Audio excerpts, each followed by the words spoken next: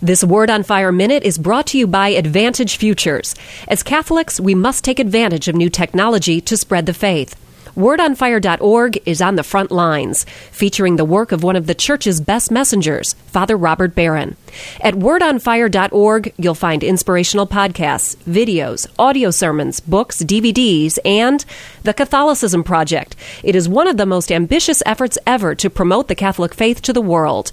Catholicism is Father Barron's global documentary series, filmed in high definition and now in production for TV and DVD. Father Barron's series will illustrate the beauty and depth of the Church and explain the Catholic faith on our own terms. It will be an exciting new way for families, parishes, and schools to teach Catholicism. Preview the production, join our email list, and contribute to the Catholicism Project at wordonfire.org. Become part of the story today.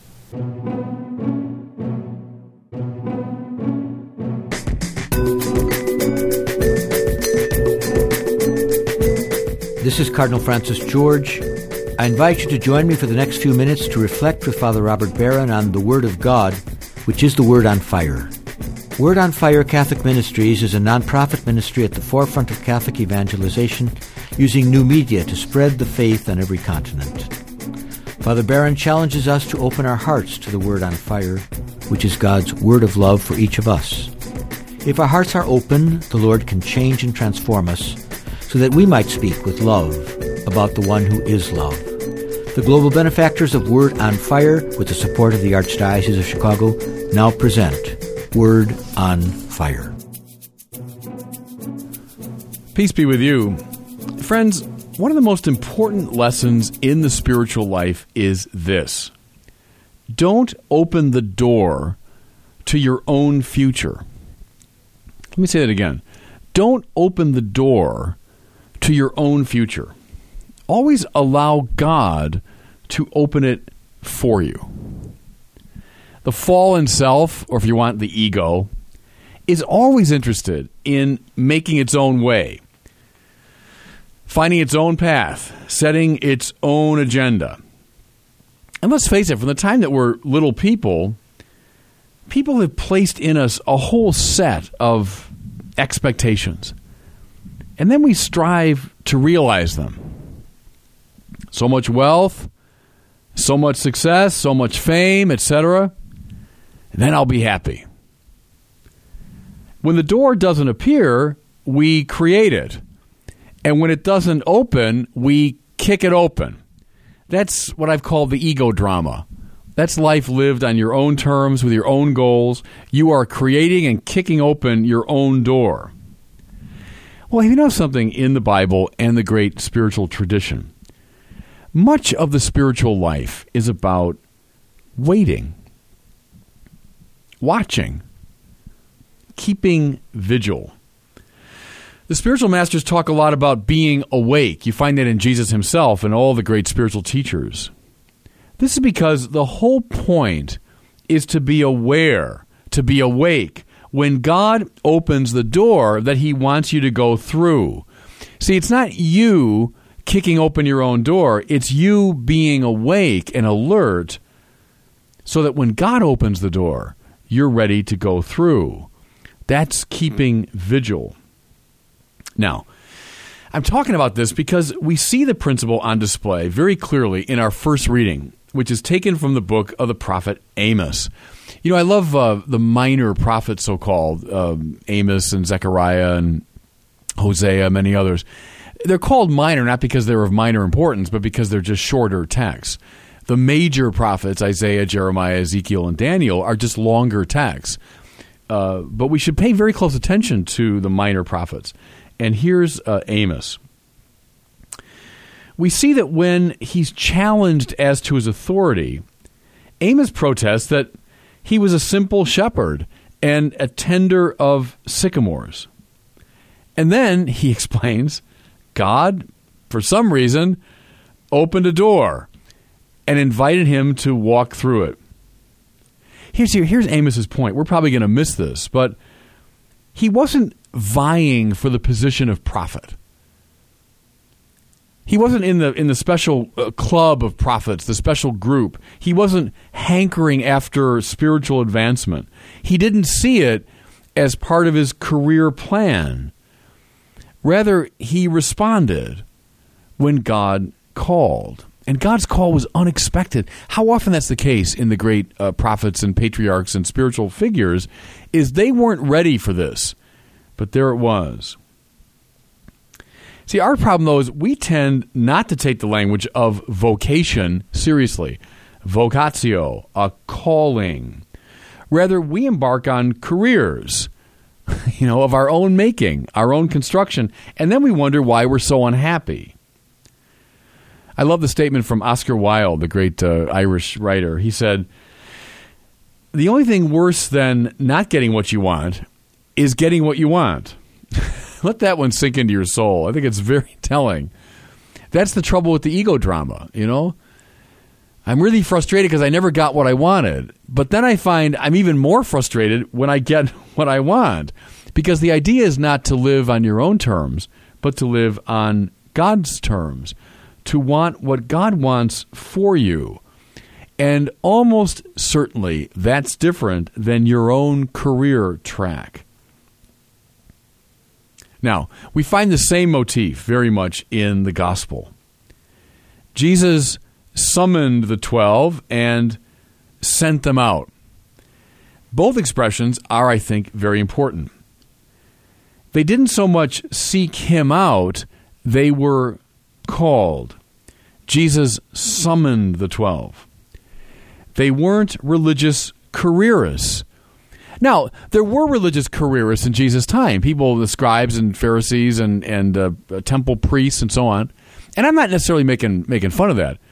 Just to point out that the 12 disciples were not that. They were fishermen. They were tax collectors. But they were called unexpectedly by him. Secondly, he sent them. They were apostles. That's all the word means. Apostellein in Greek means to send. A post office is related to that. To post a letter is to send a letter. Well, they were not careerists. They were like letters sent out. They belonged to somebody else, not to themselves. They went where they were told to go. They didn't walk their own path. Now, see, friends, how difficult I know this is for us Americans to hear. We are the great setters of our own path. Don't tread on me. I determine my own life. I'm free above all. Well, whatever value there is in that, it's kind of spiritually dangerous. See now how Jesus hammers the point home. They are to take nothing on their journey but a walking stick. No food, no sack, no money in their belts. See, what are those things but all the elements that we require in order to feel secure and in control, right? No food. Well, where's my food coming from? Where's lunch today? How about dinner? Where am I going to get them? I worry about that when I travel sometimes. There's no food on the plane anymore, so when I arrive, I'm going to be hungry. Where will I get lunch? How about dinner that night? Jesus says, don't take any food with you. No sack. Well, that's like a suitcase. That's a change of clothes. Well, of course we're worried about that. And no money in their belts. Well, the belt in ancient times, up through medieval times, was where you carried your money. Our money belt is a descendant of that. But in the ancient times, you'd have your tunic on, then you put a belt around, and on the belt was some kind of little purse or pouch where you kept your money. That's why it's interesting. Why did the Franciscans wear the rope? The rope around their waist. Well, that was Francis' way of saying, I'm not carrying any money. He didn't wear a money belt. He wore just this simple rope. Well, that's what Jesus tells them. Don't have money. Now, can you imagine arriving at O'Hare Airport, embarking on a trip with no money, no wallet, no suitcase, and no food? How would you do with that? Well, I promise you, I wouldn't do very well. But that's the way Jesus sends them out. How come? Well, it's this fundamental issue. Are we playing a role finally in the ego drama or in the theodrama? Are we trusting in God's direction, or are we setting our own tone? In a certain sense, friends, everything else in the spiritual life is secondary. How would you answer that question? See, this section of the gospel highlights, it focuses in on this question. You know, a second great theme concerning discipleship emerges as well in these two readings, and that's the theme of opposition. Just know that when you follow the prompting of the Lord, you will meet with opposition. And the reason for this is simple and clear. You will be doing your work, you'll be following your vocation in the midst of a fallen and compromised world. The fallen world, which is predicated upon the ego and its desires, will always perceive the prophet of God as, at best, a troublemaker, and at worst, a dangerous madman. Get used to it. There's the great challenge. It's an ingredient in the spiritual life. When you start living it seriously, you will be seen very negatively by the wider society. When you walk the path that God lays out for you in the midst of a sinful world, you will be blocked. Period. Let me say it again. You walk the spiritual path, you will be blocked. I mean, that's why sometimes spiritual people in the early days of their work get so frustrated. Well, expect it. Notice how it happens in the case of Amos. We'll go back to our first reading. He says this, Amaziah, priest of Bethel, said to Amos, "Off with you, visionary. Flee to the land of Judah. Never again prophesy in Bethel, for it is the king's sanctuary and a royal temple." Well, what's behind this? Amos was from Judah, from the south, and he had ventured into the northern kingdom in order to preach God's word. And he had come precisely to the royal temple at Bethel, the heart, if you want, of the establishment. Now, I say this, mind you, as a priest, as a proud and happy priest. But there is, in the history of religion, a kind of natural tension between prophets and priests. Priests, almost by definition, serve the religious establishment. And again, nothing in itself wrong with that. They are its officers and official representatives. But there's a tendency for priests, therefore, to get kind of complacent, too settled in, too spiritually comfortable. You know, you want a good example of this? Look no further than the recent sex abuse scandal. I mean, I think part of the problem there was an overly complacent clerical culture. And so priests require prophets. What do I mean? I mean tough-minded, clear-speaking people who call them back to their authentic spiritual home.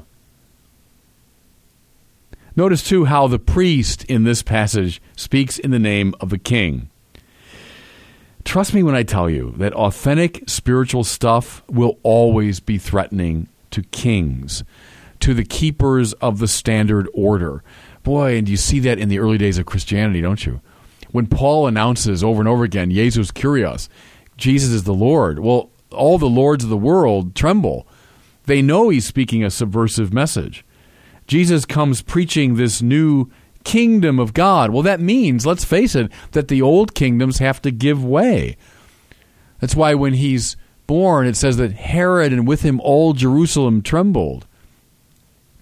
Spiritual people, think of Francis too, comes to mind. Spiritual people always shake the establishment. They shake the political arrangement and assumptions. And that's why you shouldn't be surprised when you're opposed. Jesus, in fact, in our gospel, tells his disciples to expect a similar opposition. Listen, whatever place does not welcome you or listen to you, leave there and shake the dust off your feet in testimony against them. Now, he's not telling them just to be rude and difficult. He's warning them, it seems to me, that what they should expect is not open arms in every case. They should expect opposition. So, we're all called to be prophets. We're all called to be disciples. What does it mean? It means it's not your life, primarily. It's God's call. It means not the door that you open. It's the door that's opened for you by God. Secondly, it means you will always walk, to some degree, the path of opposition. You will always be met with a kind of block, a kind of obstacle. Well, are we ready? Are we ready for this? That's what discipleship entails. And that's what our two readings, I think, are about for this weekend. And God bless you. I hope you were moved today by the Word on Fire. I pray that together we might become a people on fire with love for God and neighbor here in Chicago and wherever these words are heard. Until we join Father Barron again next week, I'm Cardinal Francis George, and I pray that God will bless you and those you love.